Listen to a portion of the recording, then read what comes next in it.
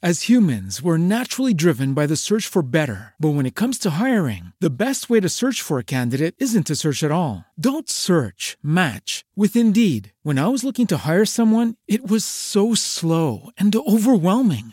I wish I had used Indeed. If you need to hire, you need Indeed. Indeed is your matching and hiring platform with over 350 million global monthly visitors, according to Indeed data, and a matching engine that helps you find quality candidates fast. Ditch the busy work. Use Indeed for scheduling, screening, and messaging so you can connect with candidates faster. And Indeed doesn't just help you hire faster. 93% of employers agree Indeed delivers the highest quality matches compared to other job sites, according to a recent Indeed survey. And listeners of this show will get a $75 sponsored job credit to get your jobs more visibility at Indeed.com/podcast. That's Indeed.com/podcast. Terms and conditions apply.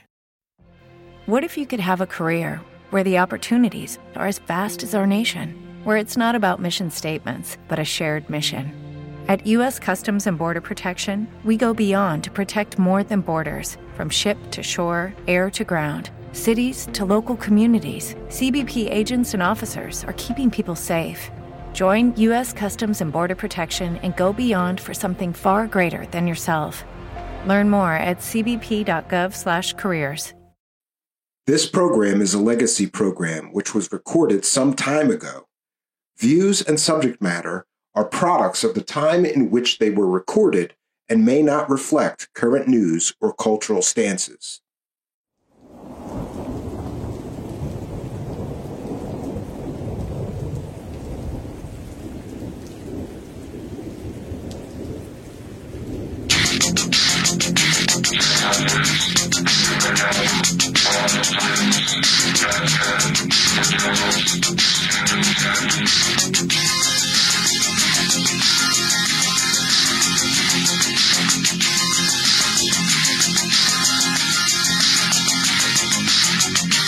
Greetings and salutations, friends, and welcome back to another brand new episode of The Midnight Hour Show. I am your host, as always, Stephen Cambia, also known as the Mystery Man. Because who better than me, a magician, a man trained in the art of deception and misdirection, who better than me to investigate for you claims of the paranormal? Tonight, my friends, is going to be a very special episode because tonight we will be talking about talking to the dead. That's right, my friends. Tonight we will be speaking about mediums and necromancy and communicating with those who have passed on into the next realm. Is it possible to communicate with those who have died? Don't you want to know? Let's find out.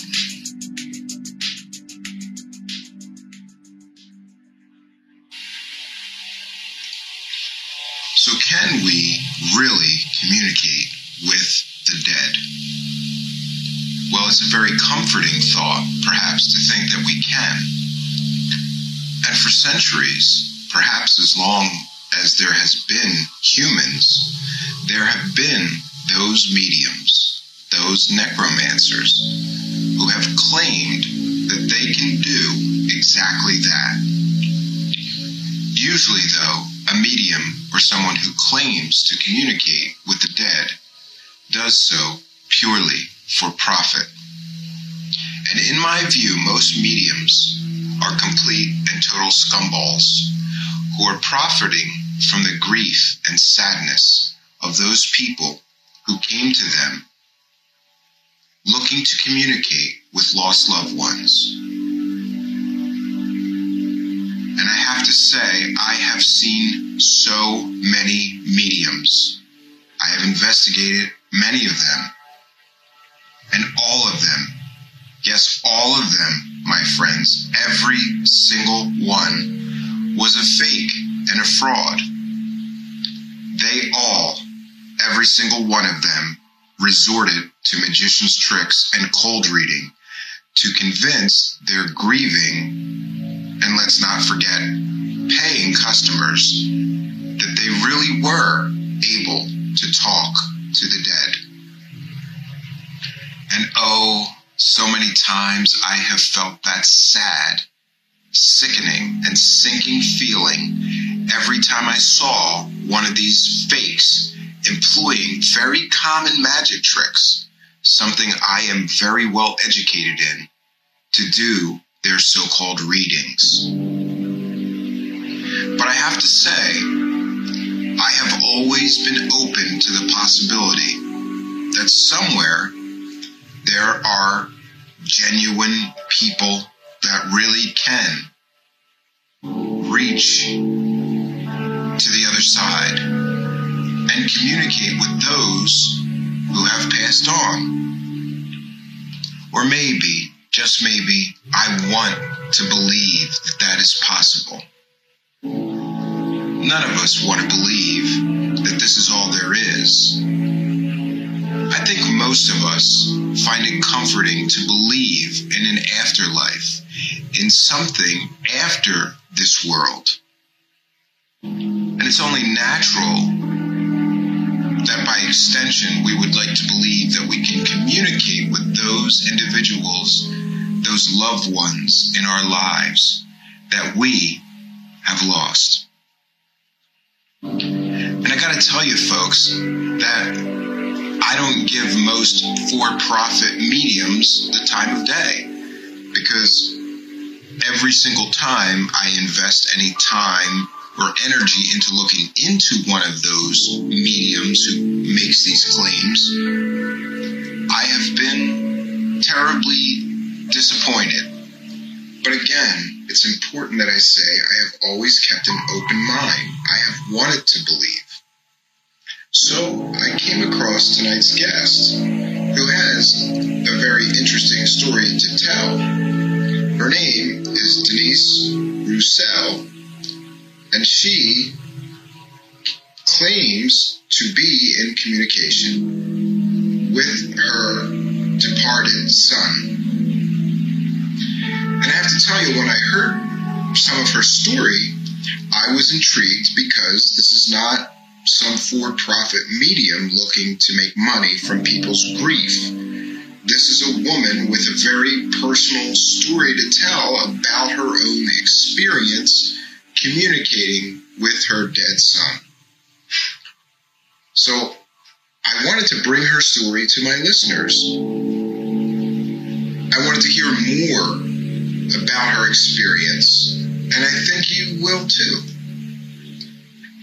So, my friends, without any further ado, let's get to Denise, who is standing by on the mystery phone. First, I should mention to you that I have sort of reputation for being more than a little bit skeptical about some things like psychics and mediums, but it's because I have a background in stage. Okay.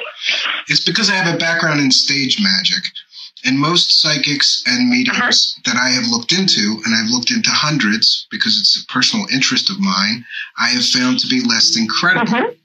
But since your story intrigues me, because you're not some medium that is looking to profit from someone's grief, and you know that many of them do that to people. You have a more personal story. Yes. Can you tell us a little bit about your... In fact, it's the inverse. Exactly. That's why I wanted to speak to you. It's the inverse. I realized that interfacing with other people who've lost children and people who've lost close loved ones, I realized it is a very common thing for them to go and see psychics to connect with their loved ones. And I was like, oh, you mean everybody doesn't experience what I experienced? Oh, okay. So I had been recording a number of things, and I said, well, I think it's time for me to write a book.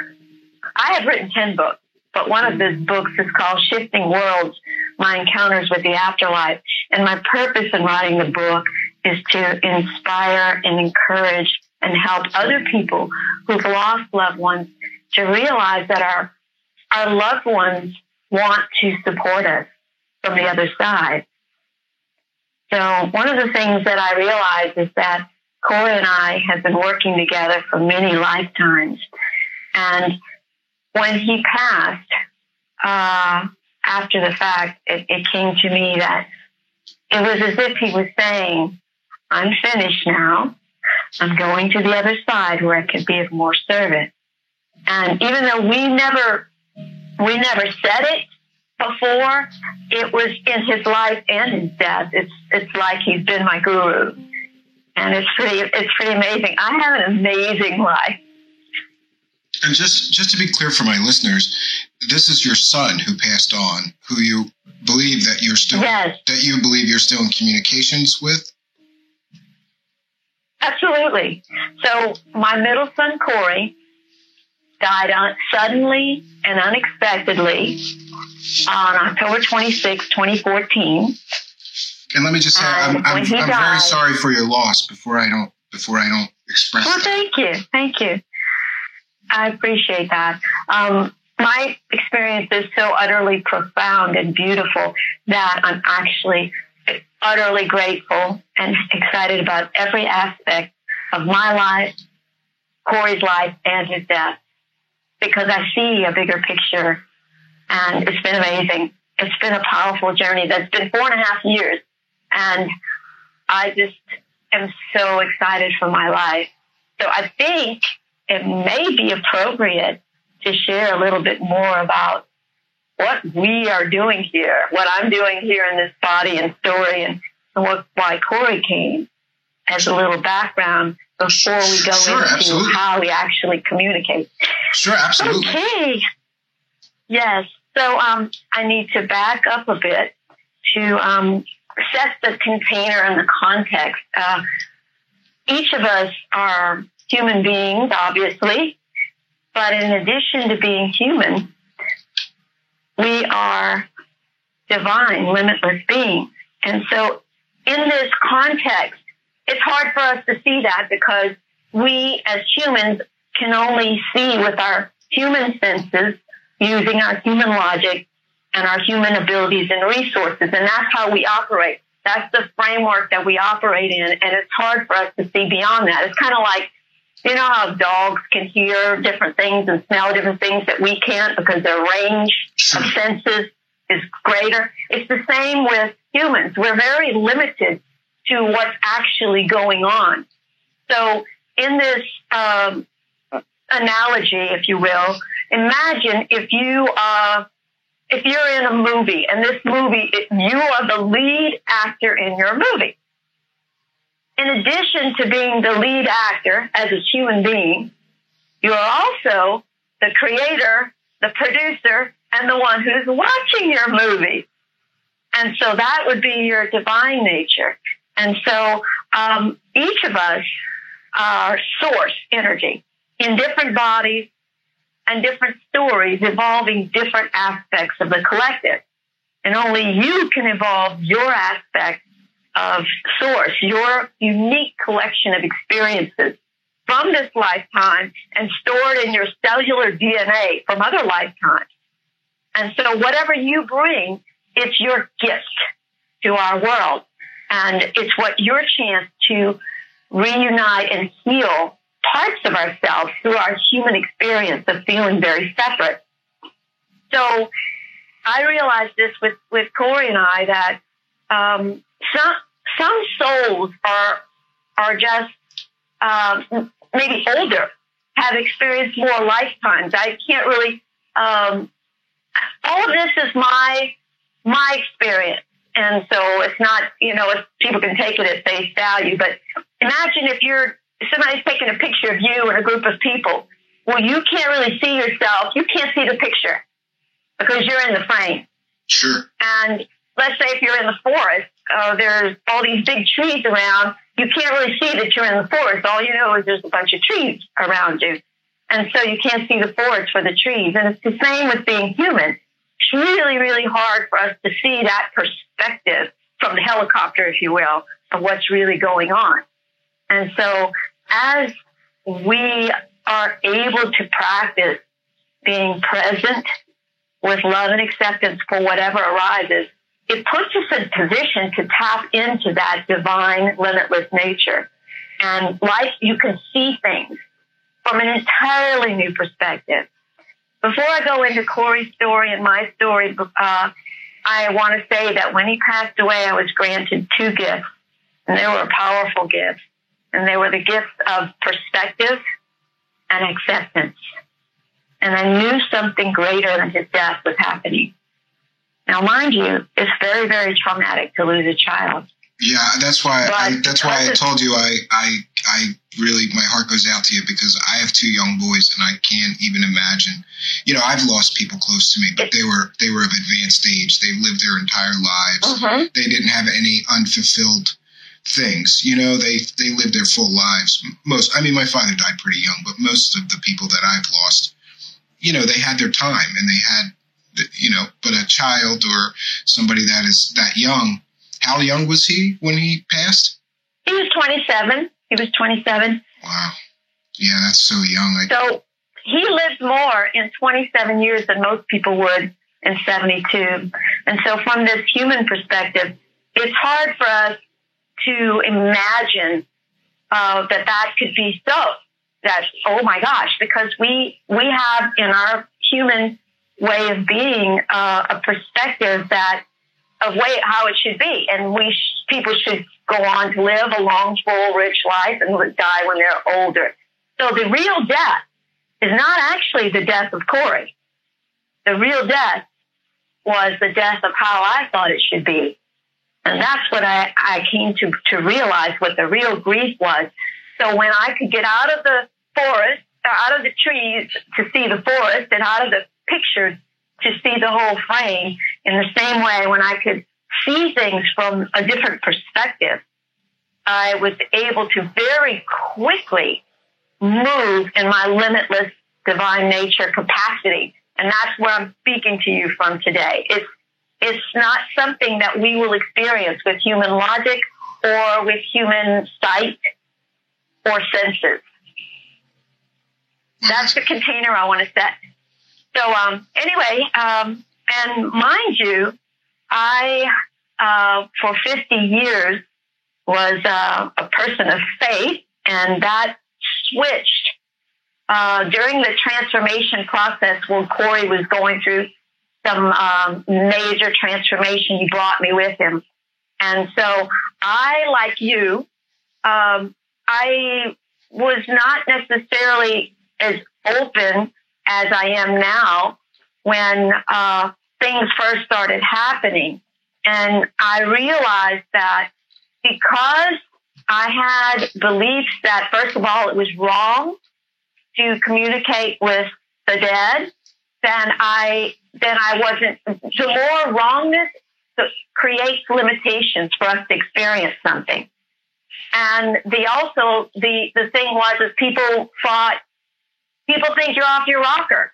People think you're insane. That was another thing, like, I don't want to tell anybody. And so when I realized, wait a minute, this is my experience. It's very real. It's happening. I can let go of what I thought it should look like and what people around me think of me and what they think it should look like, so that those are the limits.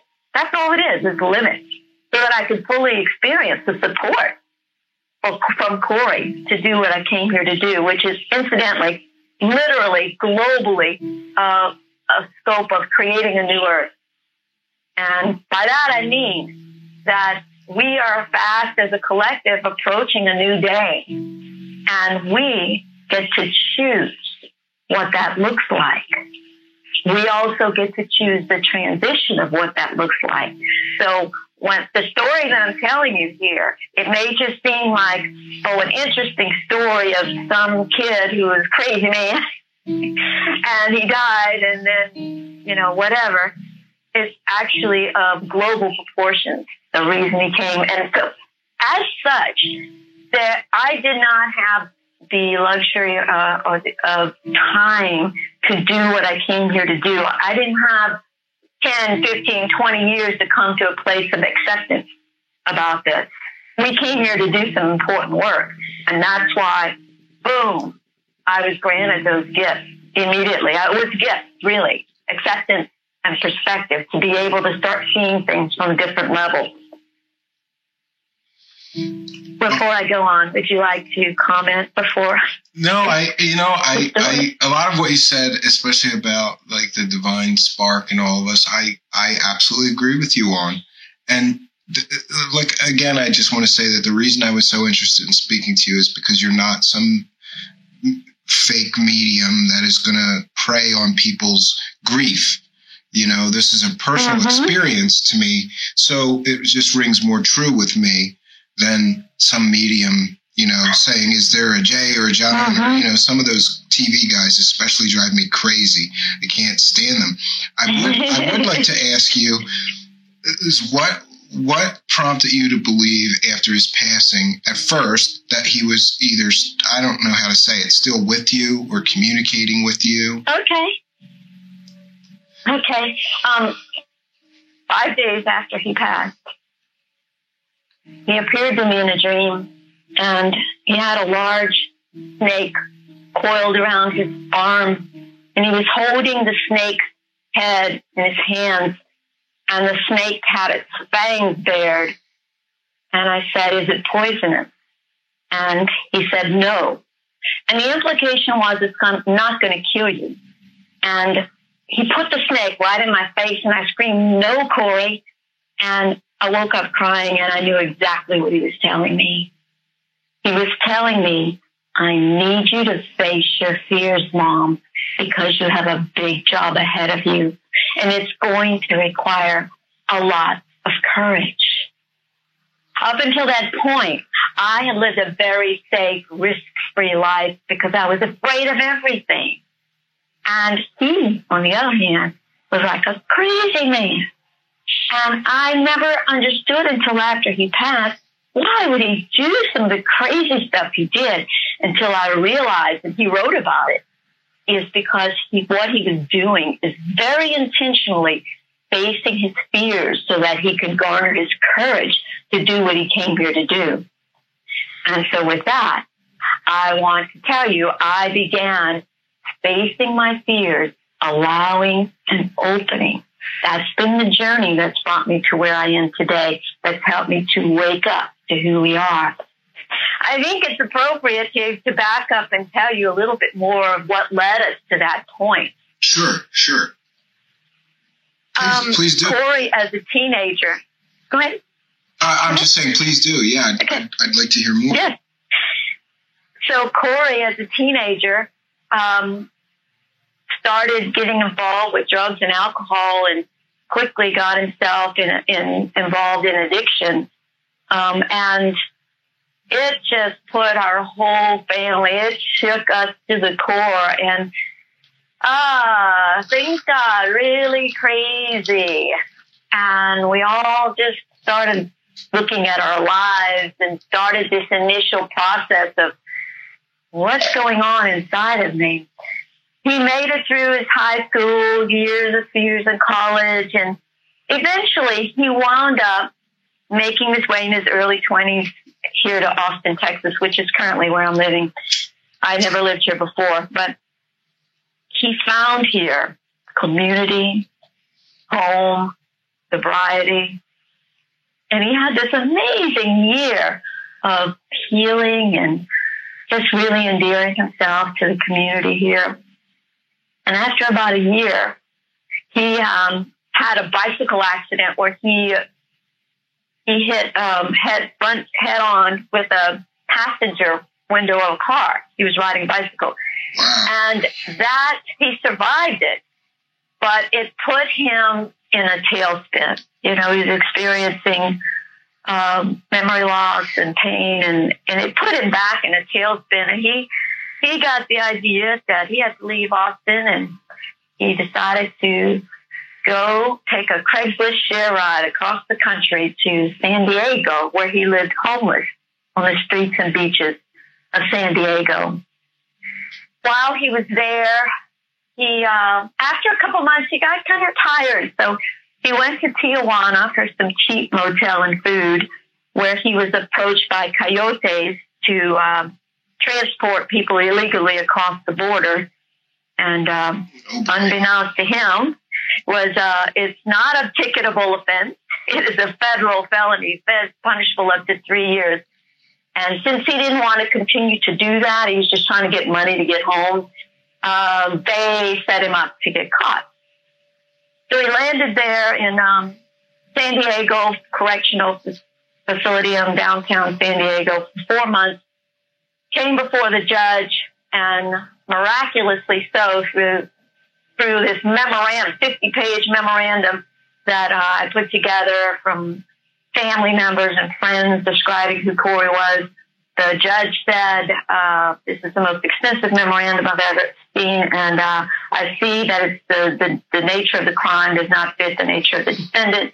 I will see to give him time served, 4 months, and 4 months house arrest, and 3 years probation in my house in Baton Rouge. Now, mind you, he was not living with me. That was not a cool thing. He had been living in Austin, Texas.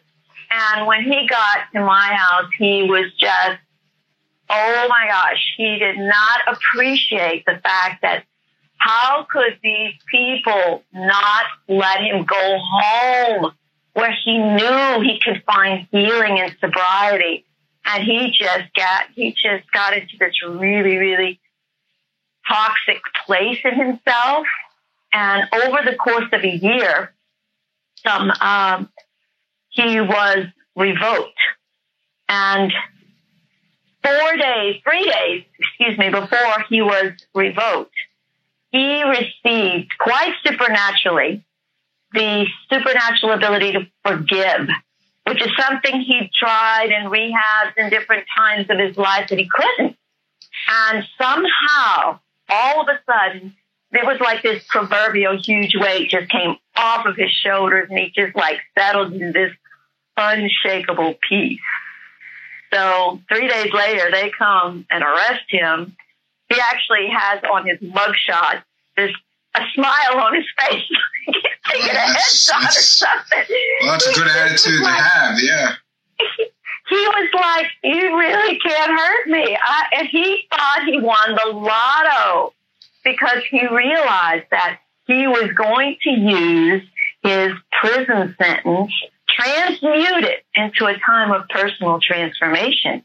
So when he got to that jail cell, he turned it into an ashram, a temple, a college classroom, a psychotherapist's office, a place of sharing. And he wrote prolifically, read, meditated many, many hours. And he wrote all of these letters to people, to us. And I would receive these letters. He was chronicling his experience and his transformation. And in the process, he was like planting seeds. And he would say things like, we're all connected. And at the time, I was like, really? I did not know that. And so he also was trying to get me to read books like Eckhart Tolle's A New Earth, and which I finally did. And the fall of 2012, I came to a point where while he was in prison, I was having my own experience, and I just decided to let go of everything I ever believed. Good, bad, right, wrong, tradition, religion, and just to go to the I don't know. And man, I felt like I got flung off into outer space.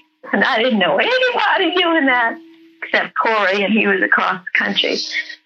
But I soon settled into a nice, peaceful place as well. And Corey finished his prison term, an extra year of time.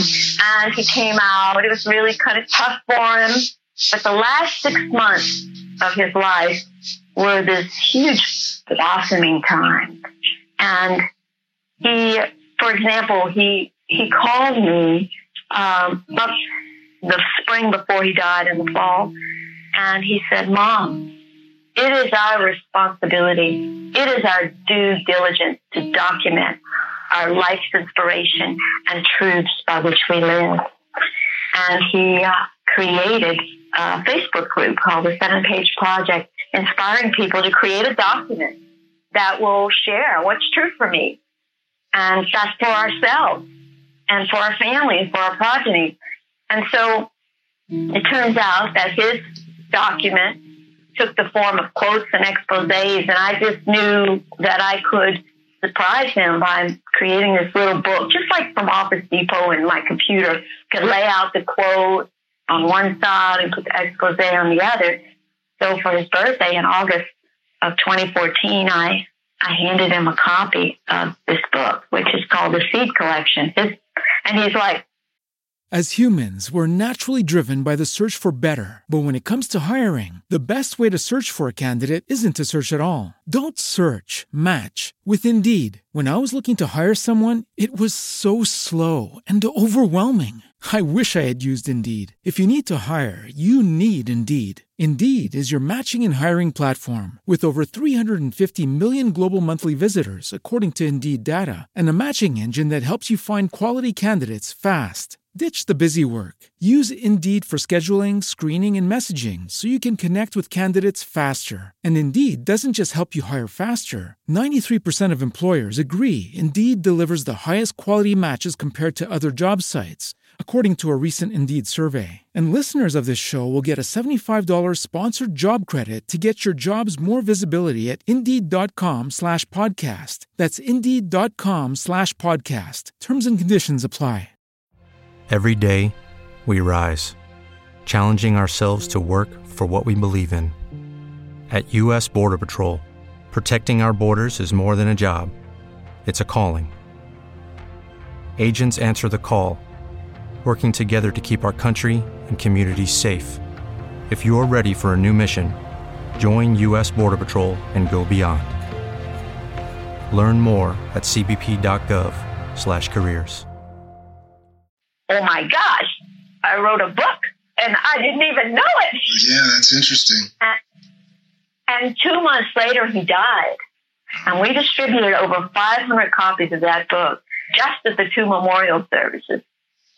So this was really amazing. And when he died, which incidentally, most people were wondering, how did he die?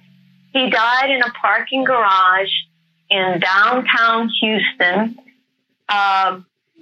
He had a subdural hematoma. There was some sort of incident that happened in front of the library there where someone stole something from him. And we don't really know exactly what happened. But it's my suspicion that he re-injured his head, and that's what started to bleed. And it caused him to just run off and act crazy and then go down to... if you know anything about synchronicities, because really this book is really includes a lot of synchronicities, but he was like a cat with 9 lives, and he could have died anywhere. And he even could have died on the street because the car almost hit him when he was running around in his crazed out state.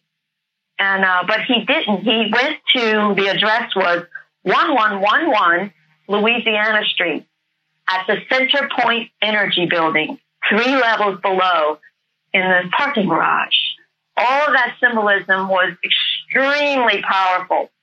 So going back to what I was telling you about his life and my life, certain souls are extremely connected, and we work together for many lifetimes, and such was the case with me and Corey. And so the Center Point Energy Building, that was just a powerful symbol of what was actually happening. And this 1111 is like new beginnings, like bam, lightning strike, bam, 3 levels under. 3 is a divine number. He went under and died. And it was on 1111 Louisiana Street, where I live. I lived in Louisiana. That's the name of the street. Oh, but it's the symbolism was basically, yes, it was exactly the exact way, place, and time that he exited. And so what happened is when he died, it was like, boom, he activated me, and I woke up, boom, this awakening experience. Now it's my turn. Go. It's your turn. Oh, I'll pause for just a second to let that. Sure. I was gonna get back to asking you about this communication that you feel that you have with them. And is it always dreams? Is it mental? No. Is there full-on apparitions involved in this? Does he appear to you? He appears to me from time to time, but not like a ghost. He appears to me like when I'm in meditation. For example, I was in a meditation one time, and I saw his eyes, he came zoom right into my face. And he looked at me, I just saw his eyes. And he said, several times he said, "You are source in a human body. Don't forget it. You are source in a human body. Don't forget it." And that was really important, going back to what I told you about perspective. We have opportunities to see things from our source limitless nature. But because we're so habituated, only live as humans, it's very easy to just discount who we really are. And what he was trying to do is keep having me operate from my divine nature, which is here to tend to and to heal and harmonize the human and to align it with our divine nature. So in order to do that, I have to sit in the seat of the observer, the source energy that I am, and view this whole thing as the observer so that I could be more effective operating from this limitless capacity as one with all that is. And therefore, I can tend to my human. Otherwise, I'm limited to my human abilities in everything. How I heal, how I go about seeing things. So this book, Shifting Worlds, My Encounters with the Afterlife, includes waking encounters, dream visitations, synchronicities, and stories of other people, of Corey since he's passed. And if you'd like, I could just share some of examples of those. Yeah, I'm sorry. Just to be clear, are you saying that he's appeared to other people that he knew when he was alive as well? Yes. Oh, okay. Yeah, yes. Please tell us more. And he began doing that very quickly. Yeah, please tell us more about that. Okay, all right. So before he appeared to me, he died like on a Sunday morning, and his first real love, her name was Danielle. She heard about it the Monday. We found out about it on a Monday, and she found out about it. It went on a Wednesday, and she was like, went to sleep. Maybe it was Tuesday. She went to sleep, took a nap. She was really, really upset. Sure. And this is 3 days after Corey died, Danielle, one of Corey's old girlfriends, heard the news and was quite distraught. She fell asleep for an afternoon nap. While sleeping, Corey appeared to her, and the dream seemed very real to her. They were both sitting in the green belt of Austin, Texas, and she asked him, "Are you okay?" And he looked at her with a warm smile. "Well, yes, of course," he said. "I'm better than I've ever been." And that was really, really, when she shared that story with me, it was such a beautiful surprise. I knew he was at total peace and that all was well. It was just what I needed. He appeared to my daughter in a dream. But in the very beginning, the first few months, when he appeared, a lot of times it was so real. 2 weeks after he died, he appeared in my dream, but it wasn't appeared. He called me, and it was exactly the same sensation if I pick up the phone and I hear his voice. It was not like vague or distant.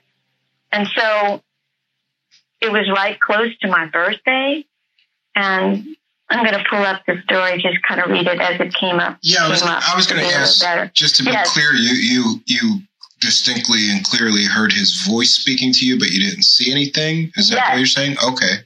Correct. So 1 week after the snake dream, Corey called me in a dream. It sounded so real. It was as if it actually were a phone call. And he said, I got something for you for your birthday. And I just started crying and then he just went away. And so my birthday was like 4 days away. And it was the day after the second memorial service that we held in honor of Corey. And it was a service that we held in Austin. We had one in Baton Rouge and then we had this other in Austin. Well, after the memorial service, one of Corey's and my friends, his name is Oscar, he came up to me and he had this really pretty, colorful teal, green, and blue scarf wrapped around his neck. And he started telling me that earlier that week he was on his way to a certain business, but he got sidetracked by going into a store that he'd never been in before. And he noticed some scarves. And he didn't need a scarf, but this one scarf just really caught his eye. And it reminded him of Corey. He said, I got this. And it was not a cheap scarf. He said, I got this scarf because it reminded me of Corey. And as he's telling me this, he unwraps the scarf from his neck and he put it on my neck. And I just started crying. Oh my gosh, this is amazing. So that was my birthday gift from Corey 2 weeks after he passed. Wow, that's definitely a profound experience that you've had. Yes. So I can give you an example of some of the waking encounters. Sure, yeah. I'd like to hear about those. So my family went, and I want to also say that he appeared to me many times, especially in the beginning. It was really in dreams. And it was like some of the dreams I actually like touched his skin and I danced with him. He kissed me. It was like literally like if I just touched your skin, I'm like, oh my gosh, you're here. And he tells me, yes, I could be here for another month. And so, I mean, a lot of stuff happened during that month where I experienced him. And so realizing that when we leave this form, this body, we become formless because that's our true nature is not form. It's not in this 3D physical reality.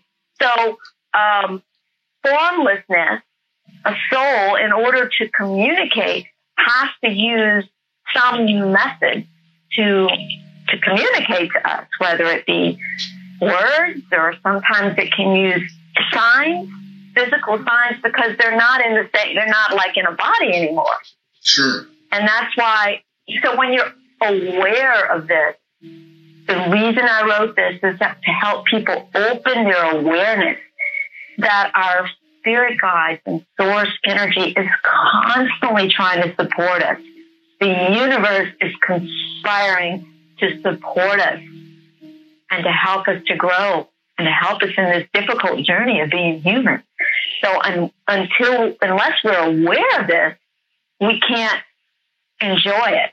For example, if you bought a red Toyota Camry and after you bought it, you're looking around and you say, my gosh, look, there's another red Toyota Camry and there's another one. It wasn't that there are more red Toyota Camry. It's that you're more aware of it. Sure. It was always there. And so the more aware, I wanted to open people to what's possible, and anything's possible. And so I was very open, and so lots of things happened.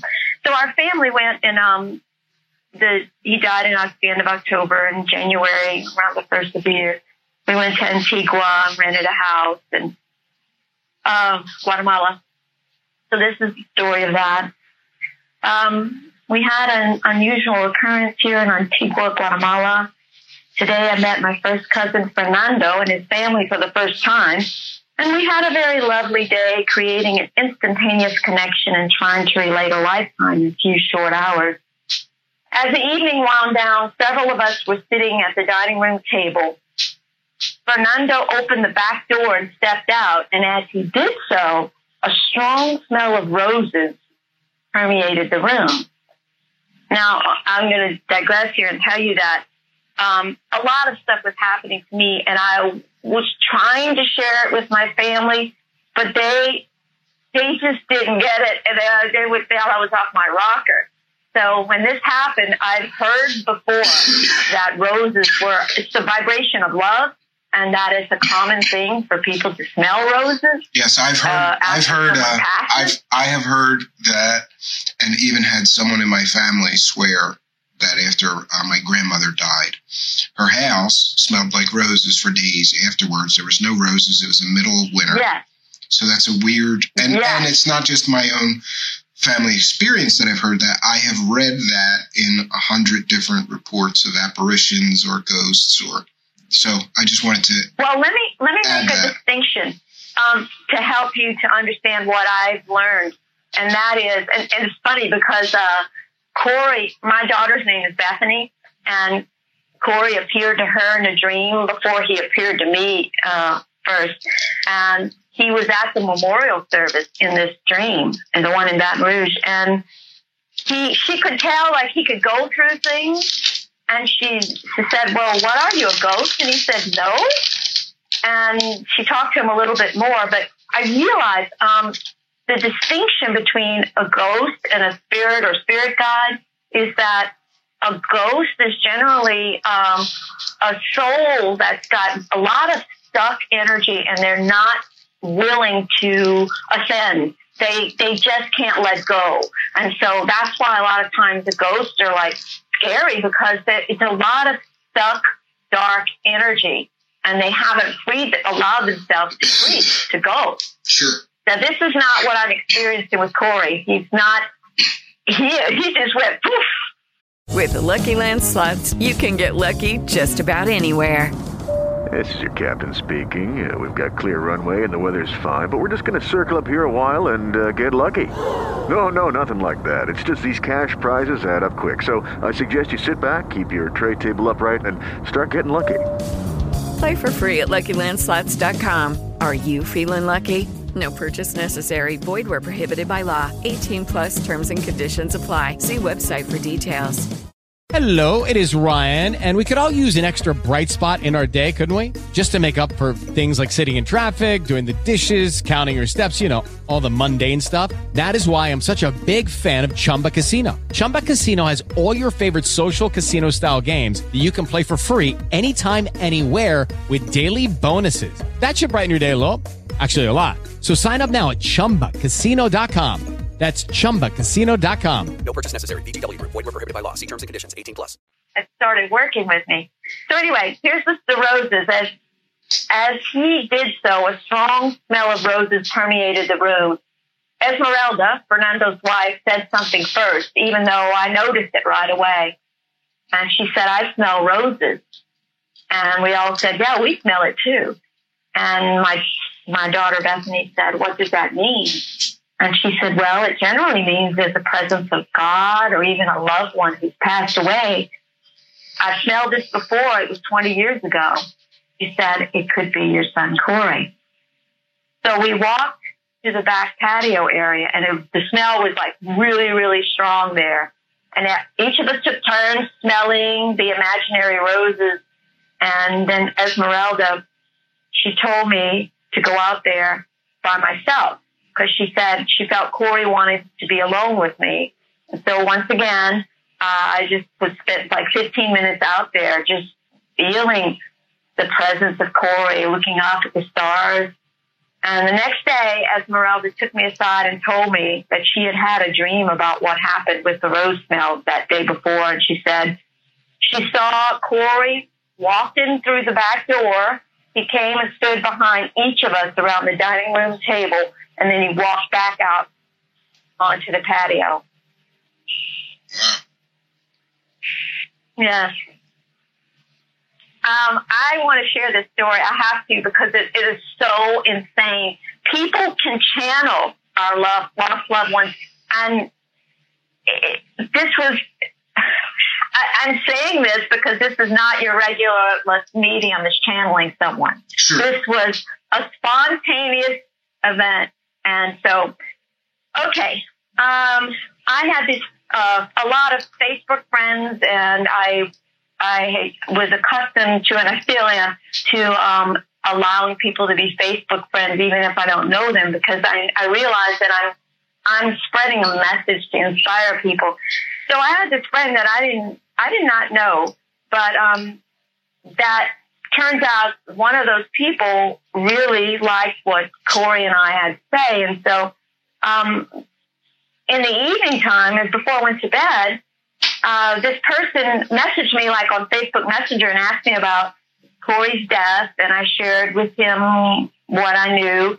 And he wrote down, sit quietly at 5 p.m. and you'll hear and feel more. I said, why 5 p.m.? This was like 10 o'clock at night. And he said, you'll see. Just try it. And so I'm like, really, really curious. Okay. I had no idea what I was going to be doing the next day. It was like a Saturday. Well, when we finally made plans, I lived in Baton Rouge at the time, and we made plans to go to New Orleans to go to this grand opening of this brewery and have dinner with my brother. And so we parked the car about 2 blocks from my friend's apartment, and I said, hey, look, I need to stay here by myself, because it was like 4:55, and I'm like, I'll catch up with you guys. And so we parked in front of this like small park area in a grassy median, and then there was huge oak trees, and just beyond that was this big statue of an old woman sitting in a chair next to a child. And so I noticed a homeless guy laying on the grass on the other side of the statue. I need to tell you that I have a beautiful, beautiful relationship with homeless people. And I have interfaced with hundreds and hundreds of homeless people in really powerful ways. Corey was both homeless at times in his life, as well as he brought a lot to the table, sharing about homelessness. And so I saw these homeless people laying on the grass on the other side of the statue, and past him was another homeless guy on the park bench. And I said, well, okay, this message told me to sit quietly, but I didn't feel like I needed to go sit on the bench where the guy had all his stuff. And so I just stood in front of the statue with my back to the homeless people. And there were lots of comings and goings just outside of the area. And all the while I was wondering, okay, what's going to happen? Well, there's this church that has the bells that ring and ring 5 o'clock, boom, boom. And I'm like, okay, what's going to happen? I wasn't sitting, but I was standing. And I remember thinking, okay, if any one of these homeless people are the ones I need to talk to, they're going to have to walk up to me. And I looked up at the clouds, and I felt this like rush of presence. And I just started to cry. And then this Hispanic man walked in my direction, and he walked right in front of me. And I got all excited, and I said, oh, how are you? And he said, he didn't even say anything. He just kept walking. I'm like, oh, okay. And he went over to the guy laying on the grass, and he greeted him, and I thought, oh, well, okay, that's not it. And I just stood there for another 5 minutes waiting. And then I felt another, like, rush of presence just kind of waved through me. And I said, okay, well, I guess that's it. So I made my way to the car, and I carry around socks and quote cards and stuff to give to homeless people. So I went to the car, and I said, well, I'll just go ahead and give these homeless people some socks and whatever. So I went to the guy who's laying on the grass, and I said, hi, my name's Denise. And he said, I'm George. And he just gave me the biggest smile. And I said, well, do you need a pair of socks or a bottle of water or a large garbage bag? And I noticed he already had a bottle of water in the side pocket of his backpack. And he said, how about just being a friend? And he just locked eyes with mine. So I sat down on the grass in front of him, and I was very aware. Remember, I told you that at this point, my awareness was very high. So I knew that this was my encounter with Corey. I was a little wiser before than I was before. And he looks at me, and he says, we're the same age. I was like, what? I couldn't believe he said that. You can't see me, but I do not look my age at all. So why would he say that? And I asked him, how old are you? And he said, 52. And he pulls out his driver's license, his ID. The funny thing was, he was born the same year as me, 1962. And his birthday, get this, was on April Fool's Day. Oh my gosh, I couldn't believe that. I was just like, yes, so am I, but how did you know that? I said, and I started crying, and he just smiled. And then I said, where are you from?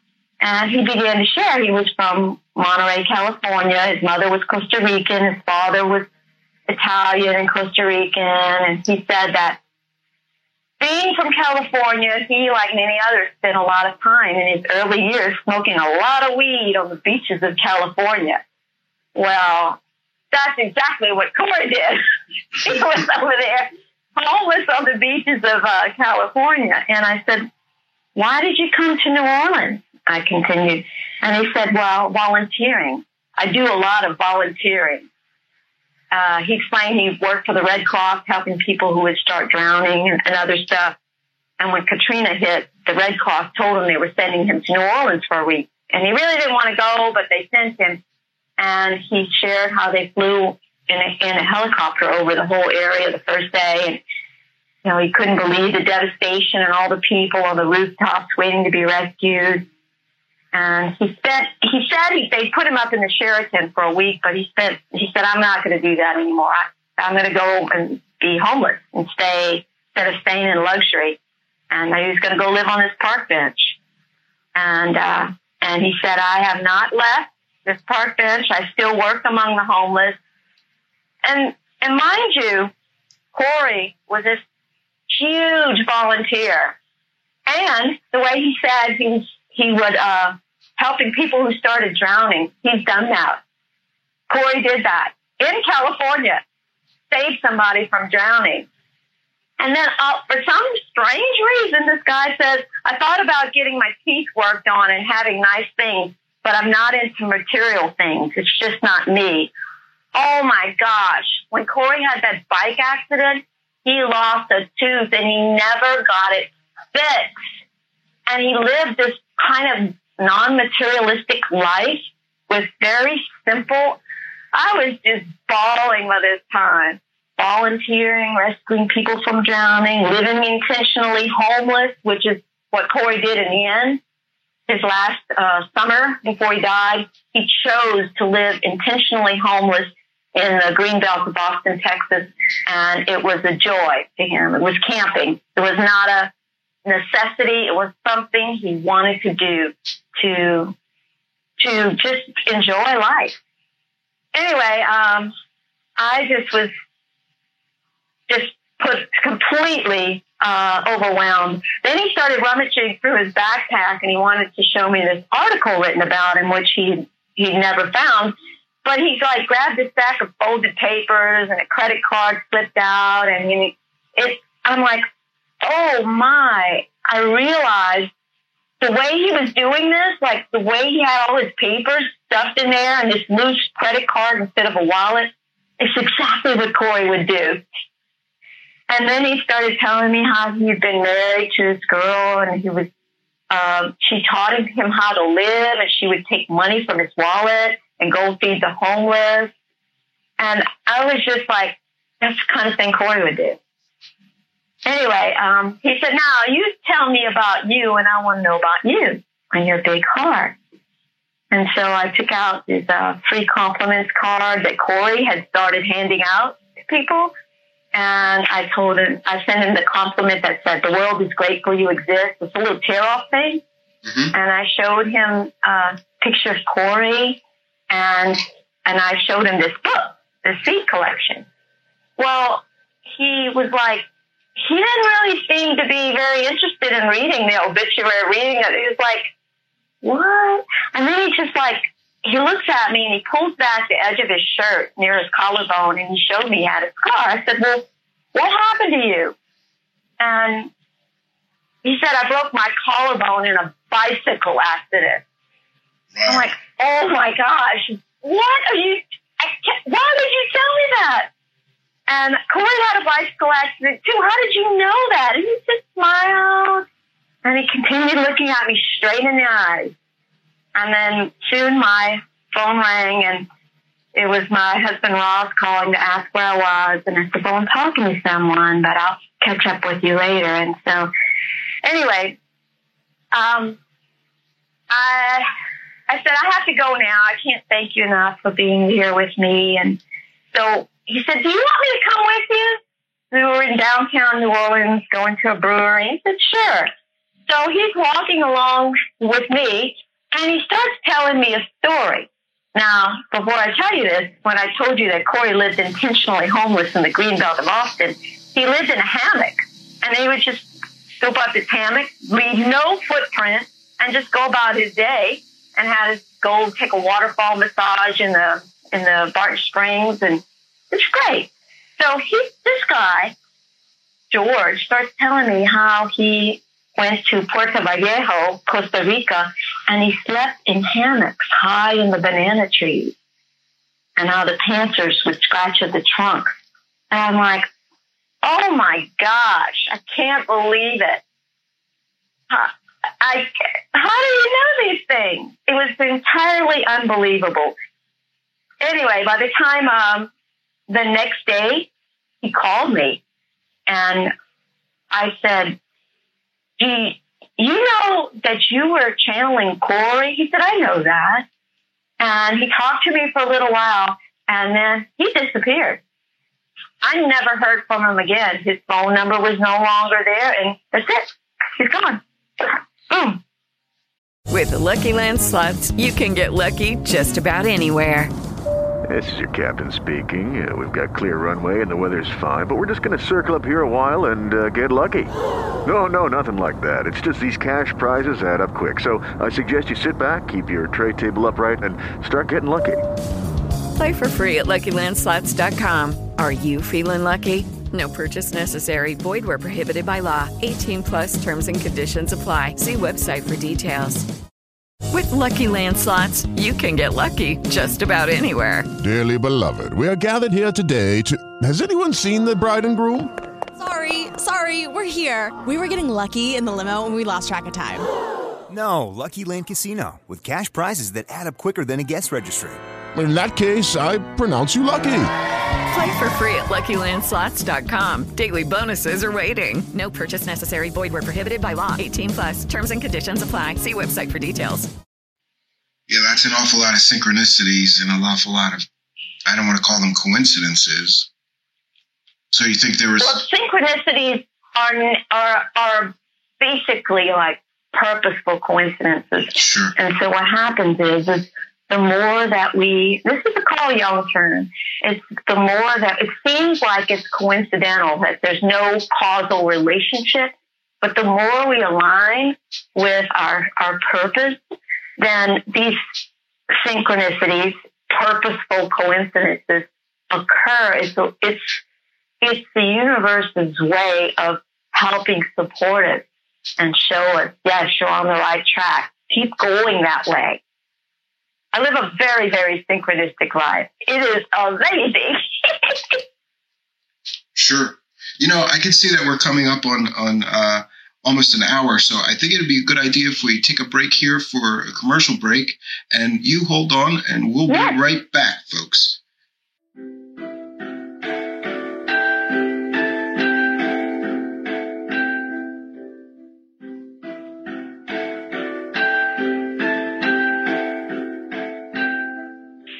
Welcome back, my friends. We're here on the Midnight Hour Show, only on the Fringe FM.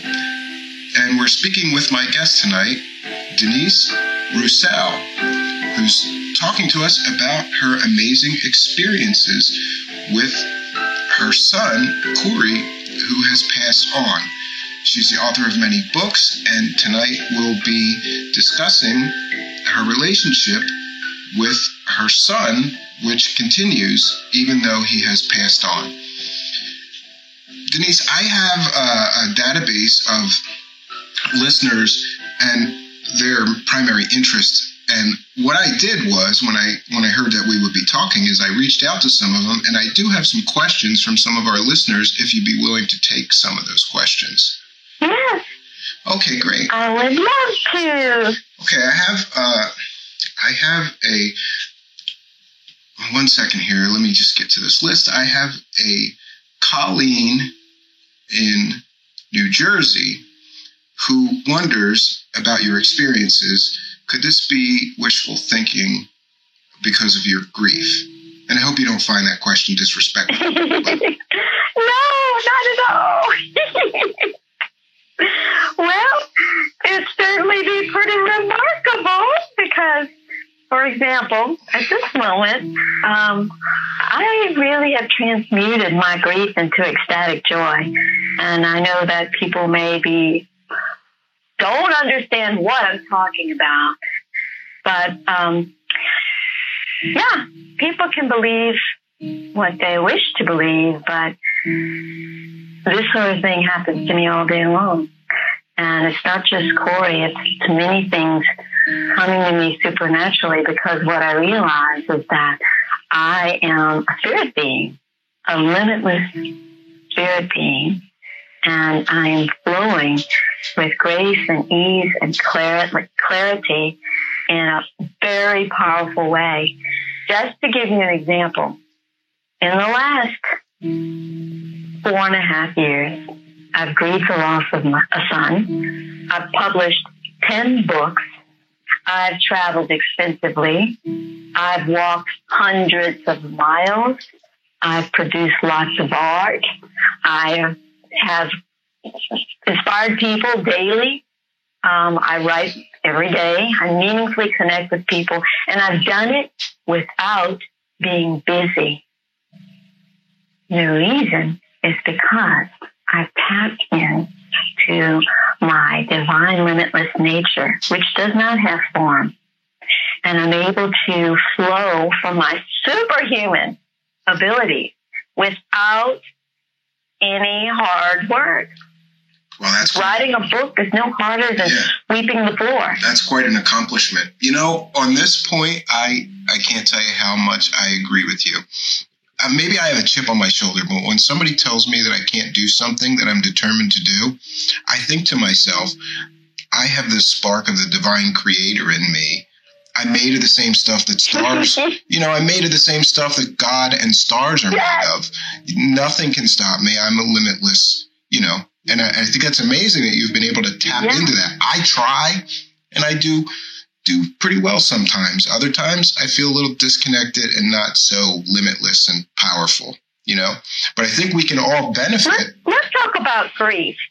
Sure. Yeah, I think talking about grief a little bit is a great discussion. First of all, I mentioned already, as I realized that grief is not so much, it's not the actual death.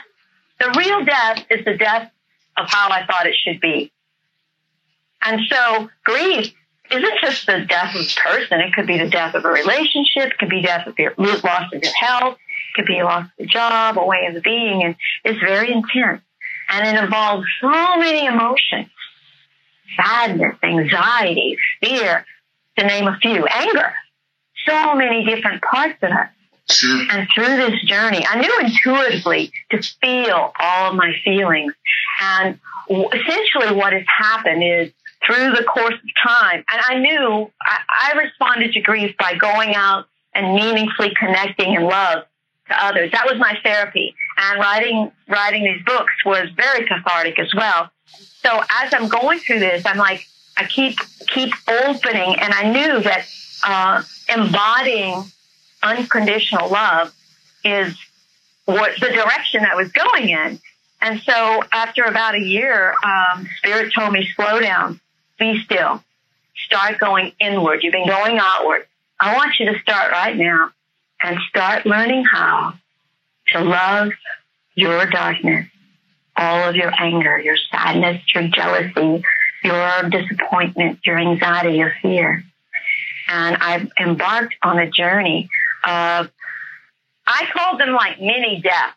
It was like I would create, my soul would create these situations to mirror my fear of abandonment and rejection, which, by the way, death is like the ultimate abandonment.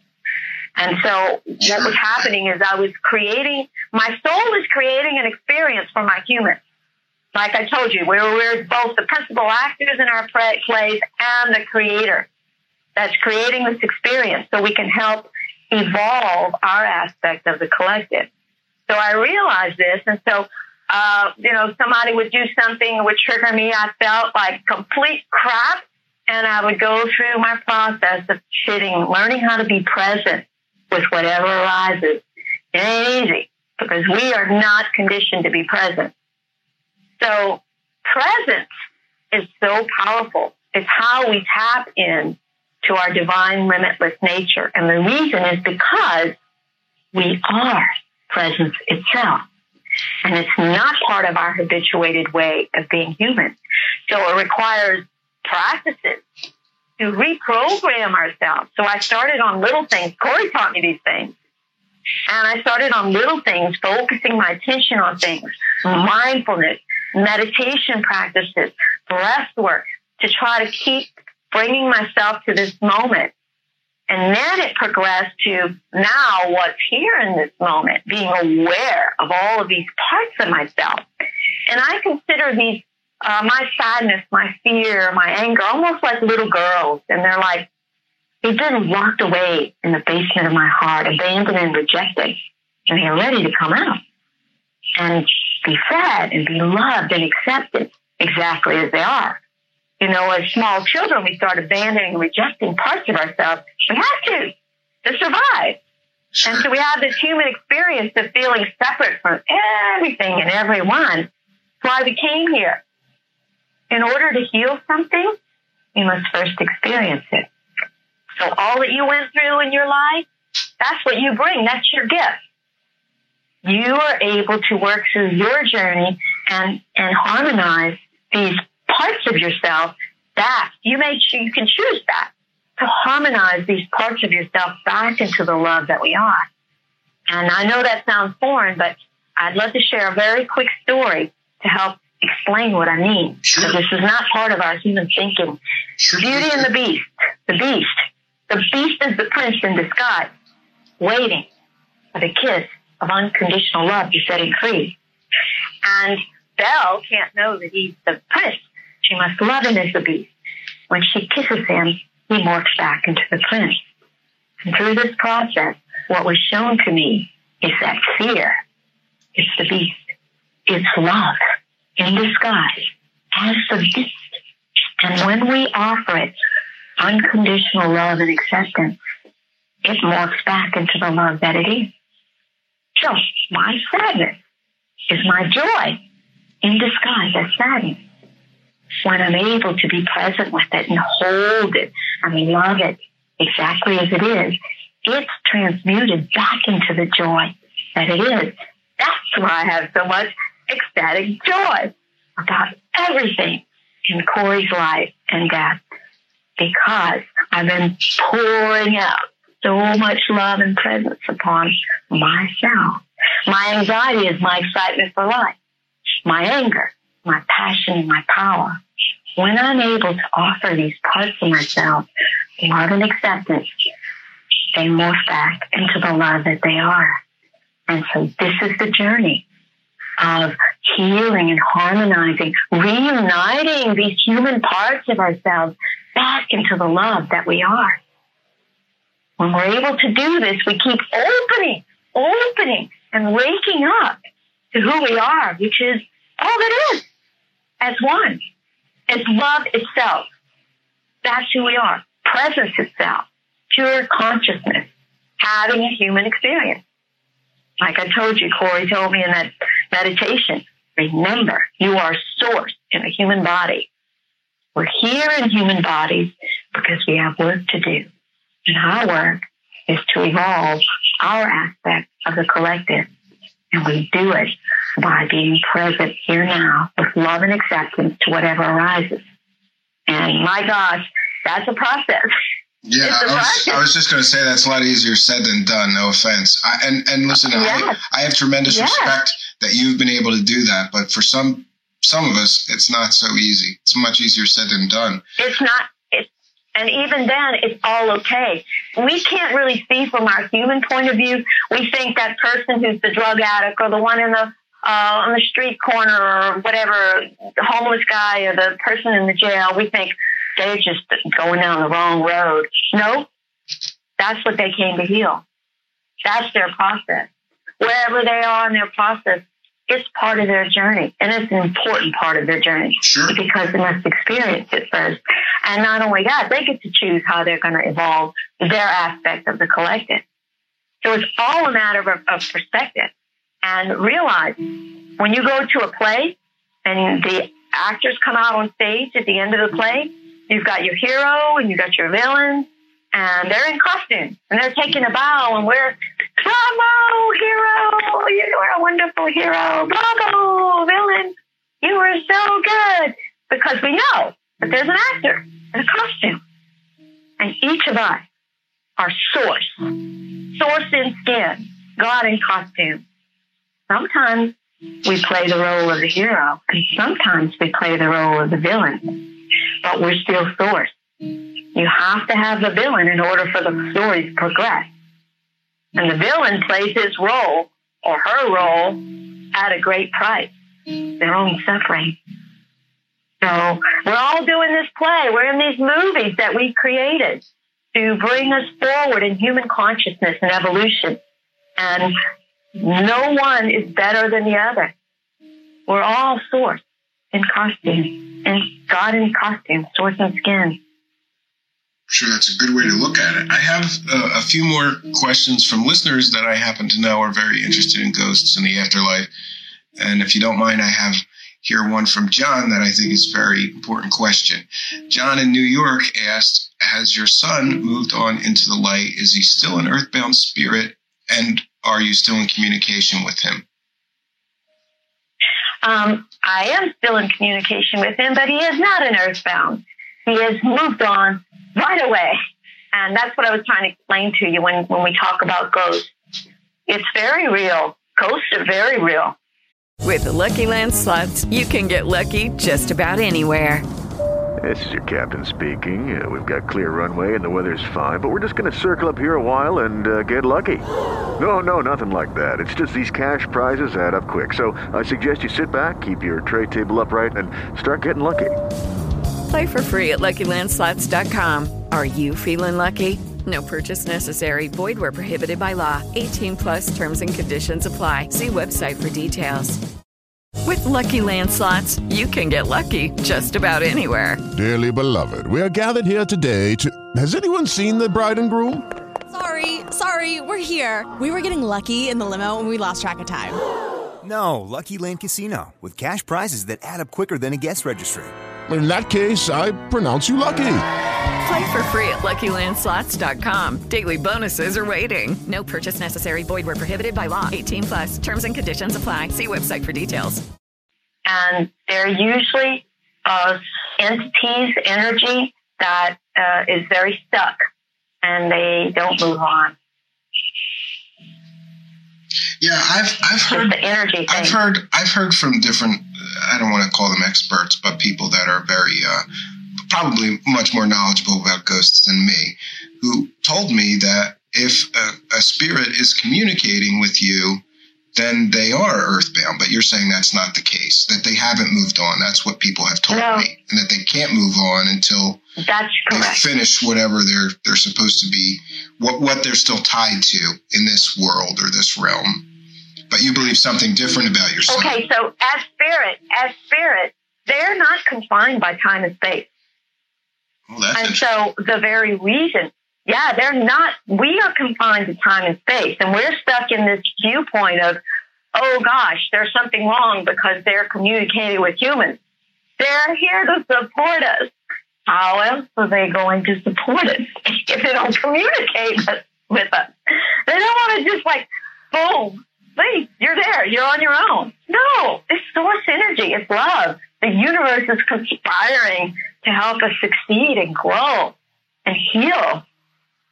So that's just a viewpoint that's valid, but it's coming from our limited human way of seeing things. It's all perspective. Yeah, that's a very good way of looking at it. And I have another question from Michelle, who's in Delaware, who happens to be a member of a ghost hunting organization, if you know anything about those, who asks, has there been any scientific inquiry into your claims, or have you contacted any ghost hunting organizations who may be able to bring scientific measuring equipment and other science to bear on your experiences? You know, I'm aware that they somehow... I'm not interested in that because... Okay.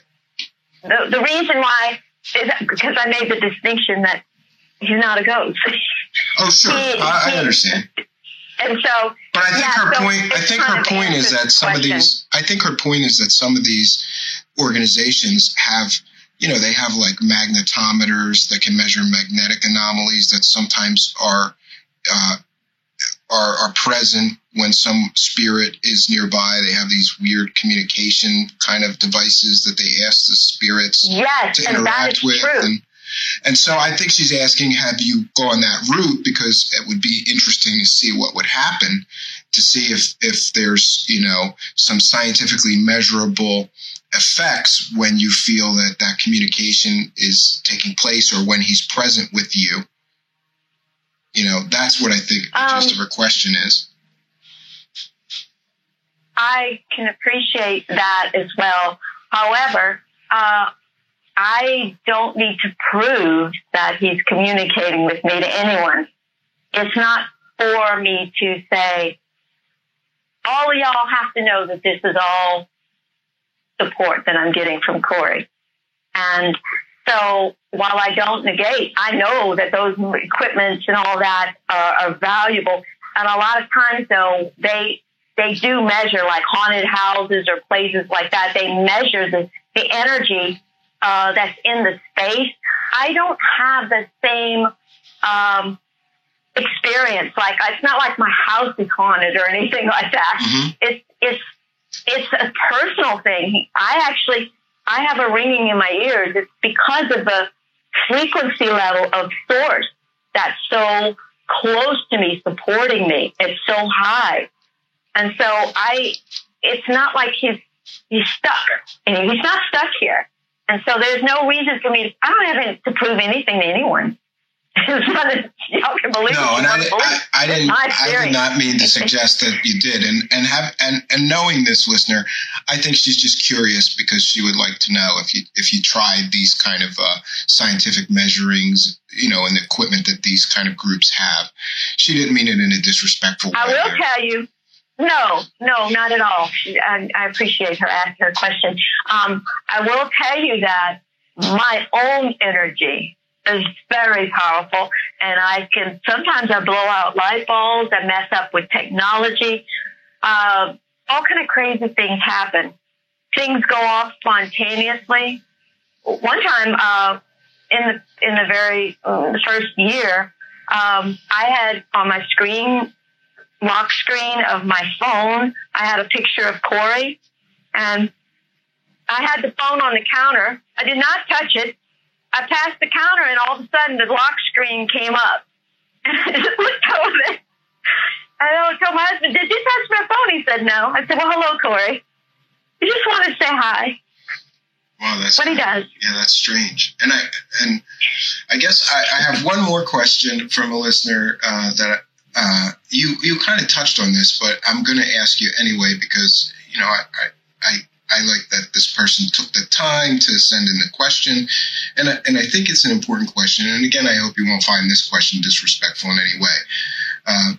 But, no, I'm not disrespected. I don't feel disrespected. Oh, sure. So we have Kelly in Salt Lake City, Utah, who asks, what she says is, demonic forces or demons sometimes masquerade as departed loved ones. How can you be sure that this is not the case in your experiences? So I will come back with if the terminology of demonic is kind of, with the Christian roots. And so we can look at this, you'll know the fruits. You'll know them by the fruits they bear. So Corey has led me to this place of unconditional love. And so... Yeah, I don't see a demon. I don't see a dark force demon or entity like that leading you that way, So that doesn't make any sense. Once again, and this is no disrespect to her or her question, but it is from our human way of seeing things that she's asking that. Because our human is very dualistic and everything is right and wrong, good and bad, and we have these evil forces and these good forces, and that's how we experience things as humans. But when you get up and you get into the helicopter view, if you remember the story I just told you about Beauty and the Beast, what we can't see as humans, having this experience of separation and suffering, what we can't see is that it's all love. No matter how dark it is, it's love in disguise, waiting to be recognized, loved, and accepted. And so it's a limited perspective that causes us to demonize and push away the very parts of ourselves that want our love and attention and want to be harmonized and healed. Sure. And, I think you mentioned the religious aspect before. I grew up Catholic, and to my knowledge, to most Christians, necromancy is forbidden. And I'd like I would just like your thoughts on that. Why would it be forgiven, or why would it be forbidden? Do you believe that it's a sin, or based on your experience, do you have a different opinion? Because a lot of Christian people, and I believe even Muslims and Jews, believe that necromancy, or speaking to the dead, communicating with the dead, is a sin or is forbidden by their faith. Yes. And did that hold you back at all? Yes. If you had that kind of a background, and what do you feel about that? In the beginning, I was aware of this, and it kind of like, I wasn't fully open, even though a lot was coming to me.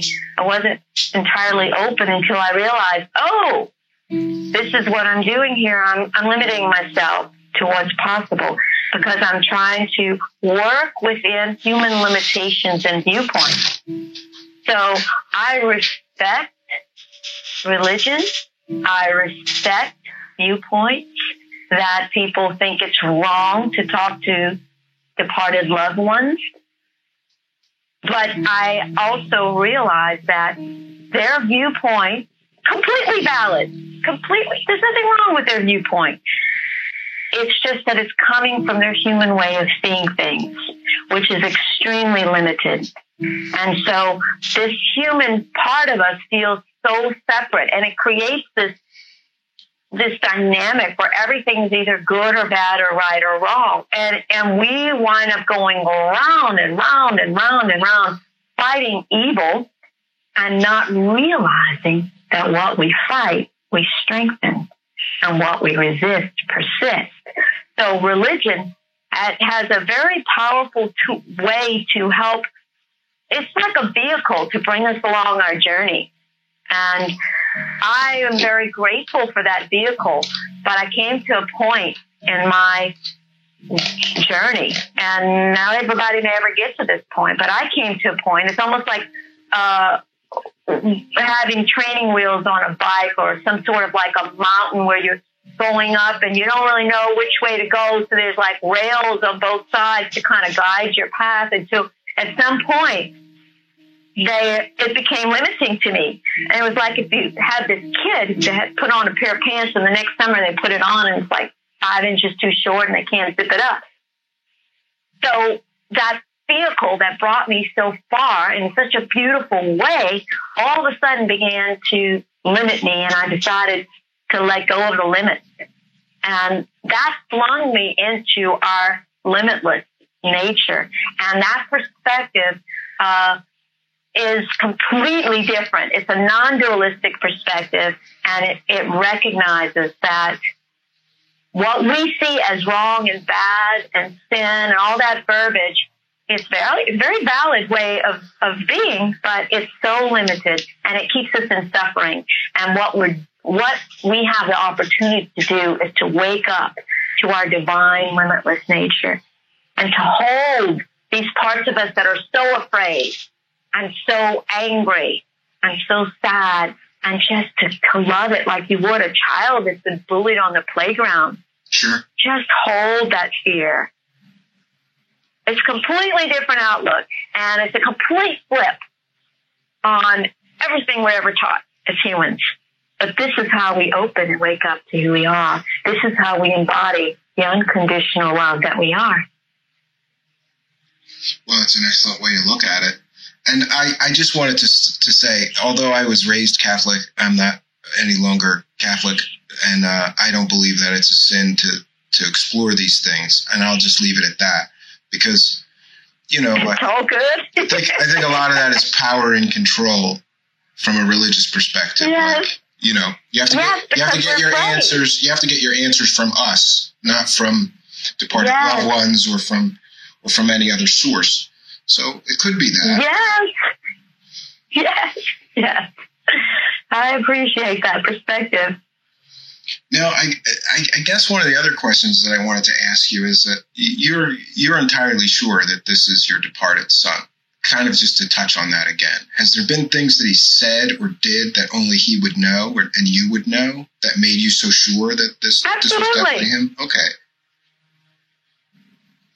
Yeah. Well, go ahead. I'm sorry. I don't really know how. Yeah. I'm just looking here, and I can't off the top of my head think of an actual. Well, here's one. I had this dream, and I will approach this carport. Whenever you dream about like cars or carport, it's like you're getting ready to go on a trip. So it's talking about your journey. And Corey was there waiting for me, and he said, well, there you are. Come here. We have a lot to talk about. And then he started giving me very detailed information about 8 different people in my life. And he also told me about a surprise that he said, I think you'll like this. And I won't tell you what that is because it's personal. But he went on briefing me about what's going on in certain people's lives and how I was to interact with them. And he answered questions I had about certain situations. And this is the way it goes. He knows these things, and they come to pass because he's guiding me. Wow.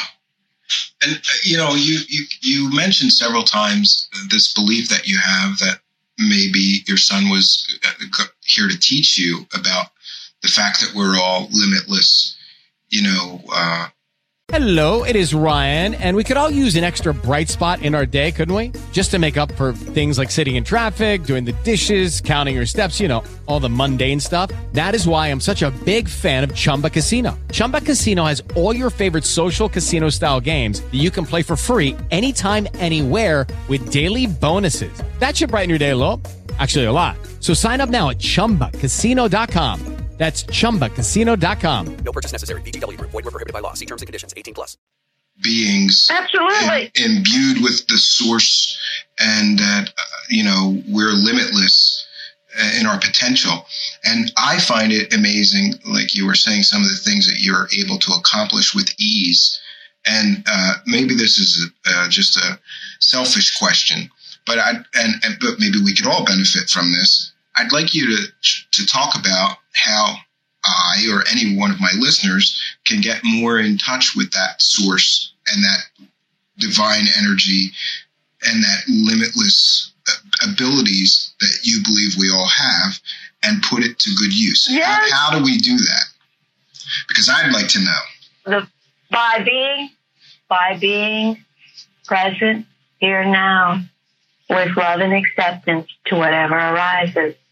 So let me clarify this. Being present is not part of our human programming. And so in order to reprogram ourselves, we can use practices to keep bringing us back to this moment.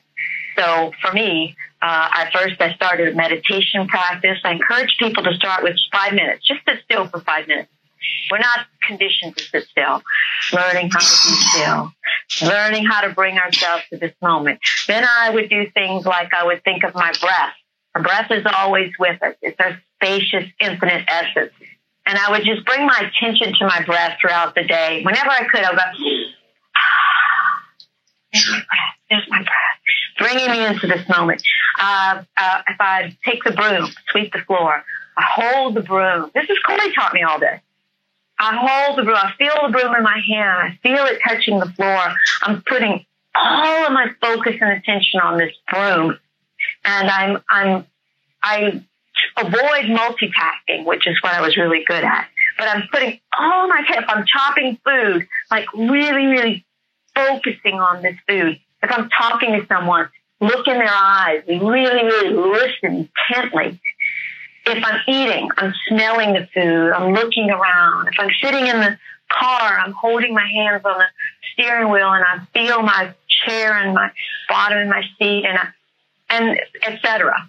And then I began to feel my feelings. Really, what's here now? Oh, I feel a little bit of sadness. It's here with my joy. Both can be present at the same time. Oh, what's that? And then I start becoming more aware of what's here now? What really is here now? What am I thinking? What are my thoughts? What are my feelings? And that's the next stage. Once I've practiced at a proficiency level that I can be present when there's no trauma or drama or feelings that I don't want, then I start learning how to make friends with myself. First, I have to be aware. What's here? Sadness? Is it anger? Is it anxiety? Own it and use practices like writing, articulating out loud to be able to say, oh, I feel sad right now. And I personally treat myself, the work that I do, as if they're literally like little girls of mine. So if sadness comes knocking at the door, I say, come on in, sadness, and have a cup of tea and tell me all about it.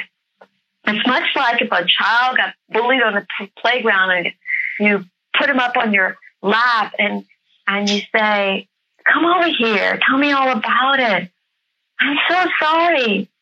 You suffered so much. Let me put a Band-Aid on your boo-boo. I want you to know, though you feel unwanted, I want you. Well, I love you so much. That's very interesting because I think the normal human impulse when we have negative emotions like sadness or anger or grief is to just compartmentalize. We push it away. Push it away. That's what I do. That's what we're programmed to do. Yeah, I'm really big on saying that I put things in boxes, and I got a lot of boxes that I know I'm going to have to deal with them someday. But for now, I just put them in a box. You don't have to, but you may choose to. Well, some things boil out of the box, and you don't have a choice. At some point, you have to deal with it. You know, that box explodes. Well, Stephen, do you know why that's so? Do you know why that's so? Why is Remember I told you that you're the prime actor in your movie, and you're the producer and the creator? So realize that your soul is actually creating your experience 100% for the express purpose of trying to get you in touch with what wants your love and attention. Because these parts of ourselves that we've pushed away, we've been habituated to demonize, to say they're wrong and bad, those are actually parts of ourselves wanting to be reunited, harmonized back into the whole of the love that we are. So we must be aware of them. We must develop practices of being present with them. You can only do this. If you try doing this by some sort of a plan or strategy, it's not going to work. It's not going to work. You're going to be working really hard, and it's going to be, if life is hard and you're having to push to do something and use your willpower, that's using your human abilities, and you're going to be very limited. So if you want to love yourself, and embody the unconditional love that you are, it's not hard. It just requires being present here now, over and over and over. Yeah. So you didn't develop those practices of not being present overnight. Yeah, a lot of what you did that your entire life. A lot of what you're saying is a lot like the sort of like the Buddhist philosophy of mindfulness and awareness. And yes. I try to practice that. Yes. I do definitely try to practice that. And I notice that when I am lazy or lax on doing that, things don't go as well for me. You know, just in personal interactions, you know, with my children, if I take the time to do these things, I'm a much better father. I'm much more patient, much more loving and understanding instead of flying off the handle and getting pissed off and screaming at them, which I'm human. I'm going to do that from time to time, you know? Yes. Yes. And that's only when you do that, what's there now is your anger. Sure. And anger wants your love and attention. So being able to say, well, looky here, anger wants my love. And so just gently and kindly as we're ready, learning how to be with parts of ourselves, little by little, not forcing ourselves to do a single thing. You know, we have so much impetus to try to make ourselves be better parents, be better people, and we whip ourselves into shape. That's not your highest self. That's your spiritual ego. So your highest self is very gentle and kind. And so little by little, learning how to be kind with ourselves. I'm going to just practice. What's here now? What wants my love and attention? And again, from a Buddhist perspective, that would be loving kindness is kind of the thing that you're discussing there. And I try to do that as well, because that's just a better way to be. When somebody's angry at you, if you approach them with loving kindness and understanding, it's going to go better than if you just mirror their anger and resentment and, you know, or whatever. Although if somebody, this is something that's really powerful. I've learned to use every single thing in my experience to find out what wants my love and attention. So if you say something hurtful to me, you trigger me, instead of me saying, you stop that, Stephen, I don't like it, and I don't want to feel those feelings, and pushing away those feelings off, projecting them back off to you, instead of playing tug of war with you, I can go and say, oh, what wants my love and attention right now? It's my sadness. It's my fear. And I can go inward and offer those parts of myself presence instead of expecting it from you. Loving without expectation, loving without condition, it must start with me. And it's powerful when you can use everything in your experience to point back to what was. It's not a blame thing. Nothing. There's no one to blame. It's not anything wrong. It's only parts of ourselves that want to be loved. That's it. We didn't do anything wrong. We created that for the express purpose to be in touch with the parts of ourselves that want to be reunited and harmonized back into the love that we are. Wow, that's a powerful way to be. You know, I guess I would ask you also, you know, you're having these tremendously amazing experiences with your son, and you found a purpose in all of this. But what do you think is next for you? What is the next part of your journey? I know why I came into this body. The reason I came into this body in the story is the same reason Corey came, was we're working together, and that is to create a new earth. We get to choose what our earth is going to look like, and we do that by waking up to who we are. And at some point, it's a butterfly effect. The more that we keep waking up and embodying the unconditional love that we are by being present with love and acceptance to what's here now, it's a ripple effect. And we realize, oh my gosh, we're one. And we reach at some point a critical mass, a tipping point. And we get to choose both the transition and what our earth is looking like. What I came here for, what Corey came here for, is for a global impact. I'm talking about world peace. And we've not experienced world peace before. It's entirely possible. Now, the reason I know it's entirely possible is because we are peace itself. We are love itself. Well, in our, I guess, best state. But, listen, I don't want to be cynical, but that's quite a tall order, world peace. I always think that, like, we are just, sometimes I get discouraged and I get cynical and I think we are just stupid, primitive monkeys and we cannot get our brains around being peaceful or cooperating with our fellow man. So long as you try to use, you can't figure this out with your human logic. You will not be able to see this, and we will not be able to do it if we're still sleeping. You cannot do it. You've got to be able to wake up and see who we are. We're in a unconscious state as a human collective, for the most part. What I'm doing is helping people wake up, to be conscious, to see things from their divine, limitless nature. I can appreciate what you think. That's a tall order. That's not going to happen. It's completely insane and impossible from our human way of thinking. Completely. Sure. But I'm seeing things from a completely different perspective. This is who I am. I have been waking up. And it's like, oh yes, it's possible because we are love itself. We are consciousness itself. This is going to happen, and that's why I came here. Well, I definitely admire your optimism. You're much more optimistic than I.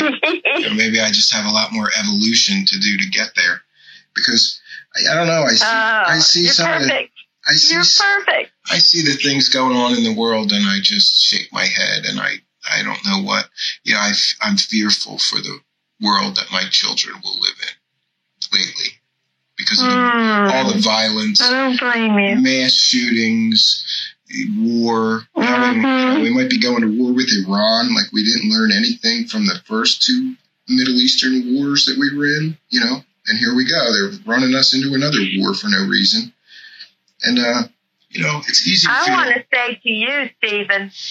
Sure. I'm sorry, go ahead. I was just going to say it's easy to feel powerless and cynical in a world full of violence and hatred and profiteering and absolutely evil people,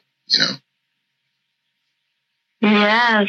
Well, I want to say to you, thank you for what you bring to our world, this offering of this radio show, of helping people just to get more wisdom and more inspiration and to explore things beyond our human understanding. It's amazing. You bring such a beautiful gift through your experience being here, Stephen Cambion. Thank you. Sure, and I want to thank you for being a part of this, and I also want to ask you. I'm sure that many of my listeners are going to want to know more about you, or how they can get your books, or how they can contact you. Do you want to give us some of that information? Yes. Please do. Yes. My website is DeniseRussell.us. I'm going to spell Denise. Russell is Roussel. DeniseRussell.us. All of 10 books are there, as well as a number of other things. Before long, I'm going to be launching a different website called creatinganewearth.us. And they can go there as well. All of them will feed into that. And they can avail themselves to some free mantra cards from time to time. I do free ebook giveaways of this most recent book, Creating a New Earth, Waking Up to Who We Are. Yes. For your audience, I recommend the book Shifting Worlds, My Encounters with the Afterlife. All of these books are available on Amazon. If they go to Amazon and type in my name, Denise Russell, Corey Russell, then the books will show up. It's Roussel, 2 S's and 1 L. Okay, yeah. And I would encourage my listeners to support your efforts because, you're trying to do good things and change the world, and especially, with the experience that you had. There's a lot of people I should mention that you did touch on something that I think is very important, that when somebody dies, the grief is not just for them being gone. Like, I had a friend whose wife tragically committed suicide very suddenly. And the biggest issue that he had was not just that she was gone. It's that he lost the entire future that he thought he was going to have. And that's a very difficult thing to deal with. And I'm sure that you envisioned a much different future for you and your son going forward, and you could have turned that. It could have just been a tragedy. Yeah. It can be, but it's amazing. I love my life. Corey's more present with me now than he's ever been, even when he was in his body. It's beautiful. Yeah. And I guess my point was that this could have just been a tragedy for you. You could have been depressed and sad your entire life about that loss. And instead you're turning it into something positive, which is no easy task, folks. This is not an easy thing that this woman has done. And I commend her for all of her efforts and for using this experience in a positive way. Thank you for having me. Well, my friends, that was an interesting conversation, and I'm glad that I took the time with an open heart and an open mind to listen to Denise's story.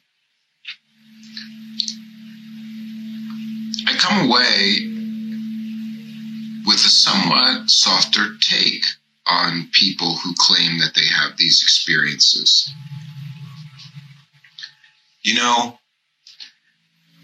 Somehow, though, I think that grief does funny things to us. Have you ever lost someone that was incredibly important to you, that was really an anchor in your life? Well, I think to some extent we all have, and we all know that feeling of loss, that tremendous pain and suffering that person leaving can bring into our lives. And I think that to her credit, instead of just wallowing in that suffering, in that loss, Denise tried to find something positive in the loss of her son. Now, I have to say that I found some parts of her story to be really compelling, and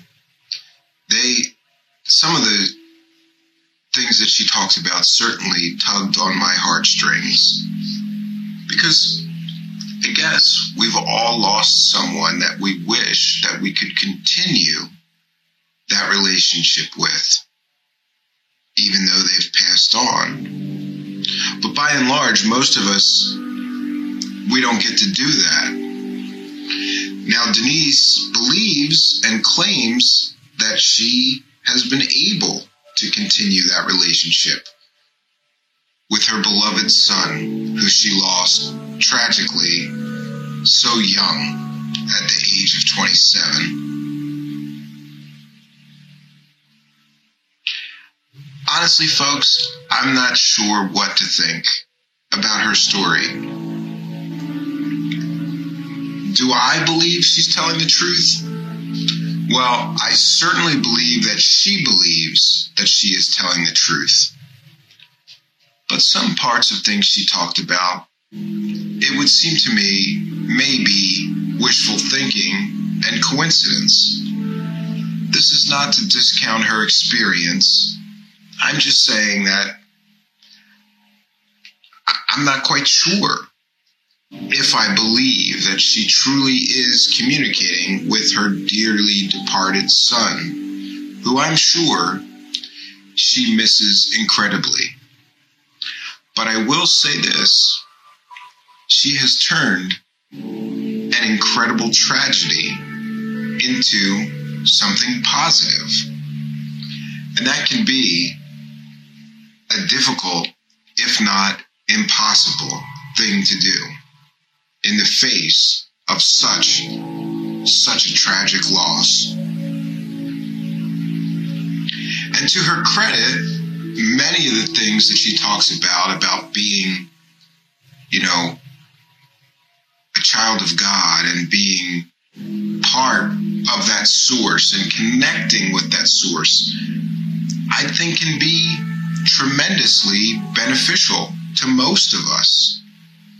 That she's out there reminding us that we are unstoppable, immortal, incredible beings of light, and that we all contain the spark or a piece of that source, that creator, that God energy is within every single one of us. And regardless of her experience, I truly believe that, at least about that, she is right. And I can't offer evidence or proof that she's right. I just feel it in my heart and my soul that at least about that, she is incredibly correct. We all have within us a piece of the divine cosmos. We all have limitless potential if only we choose to both harness it and access it. And I believe we can choose that. And she's out there encouraging people to do that. So I think her experience has been beneficial to more than just her, because she's writing books, she's going on talk shows, she's talking about her experience, and she is reminding people of this truth, that we are limitless in our potential, that we can access that God energy, that we can connect with the source on higher levels. And certainly that's a beautiful thing. And I'm glad to have met her, and I'm glad that she's out there doing that. As for me, people have been asking me a lot of questions lately about the show and various things. So I think in the few short minutes we have left, I will try to address those things and answer some of the many questions that I've been getting. First and foremost, I want to thank our Fringe FM new listeners, and I want to thank all of my listeners who followed me here to the Fringe FM. Our show, the Midnight Hour show, is on every Saturday on the Fringe FM at midnight Eastern Standard Time, 9 p.m. Pacific. So I want to remind you of that and encourage you to tune in next week for another brand new episode. Also, people have been asking me a lot lately, or saying, I missed the show. How can I hear last week's show? Well, if you download the Fringe FM app, there is a replay feature, and you can access a show of mine if you missed it.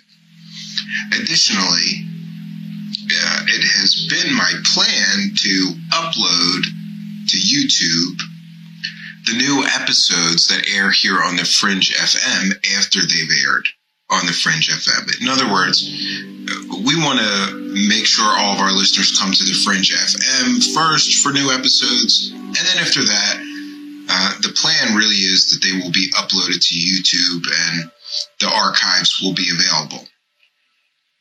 But to be quite honest, I'm a little bit overloaded with many different projects at once right now, and have failed to do so far. I'm going to try to set aside some time every week to get 1 or 2 episodes up. I believe this is episode 6 of our new second season here, hosted on the Fringe FM. So hopefully, within the next few short weeks, we should be caught up.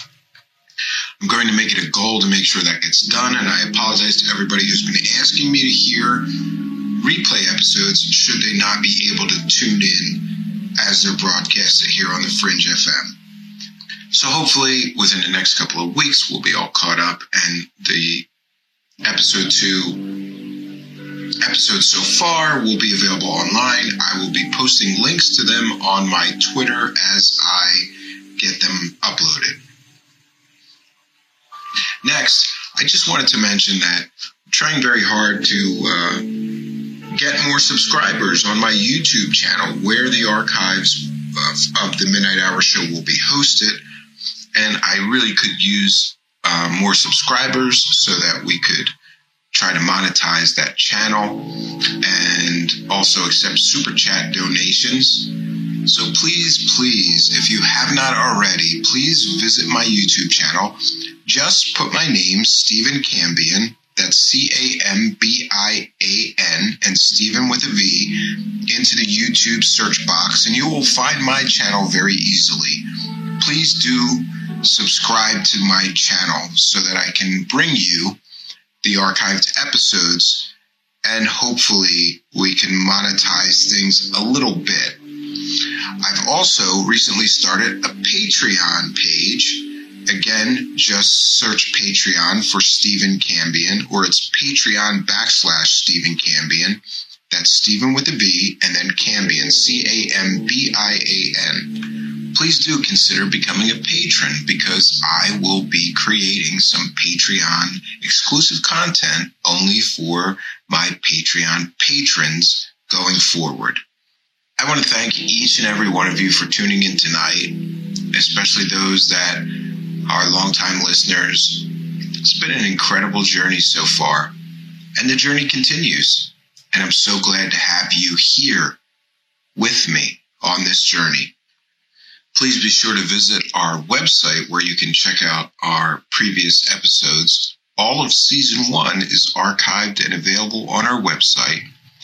And you can visit us there at themidnighthour.home.blog and just click on episode season 1, and you can get, I believe it's 15 episodes from season 1 are available right there from our website. You can also contact me there, or you can contact me on Twitter. Just search for Stephen Cambian, or on Facebook. Again, just search for Stephen Cambian. I'd also like to encourage you to please like our Facebook page for the Midnight Hour Show. Just put the Midnight Hour Show in the search box on Facebook and you'll find us very easily. Please like our page there.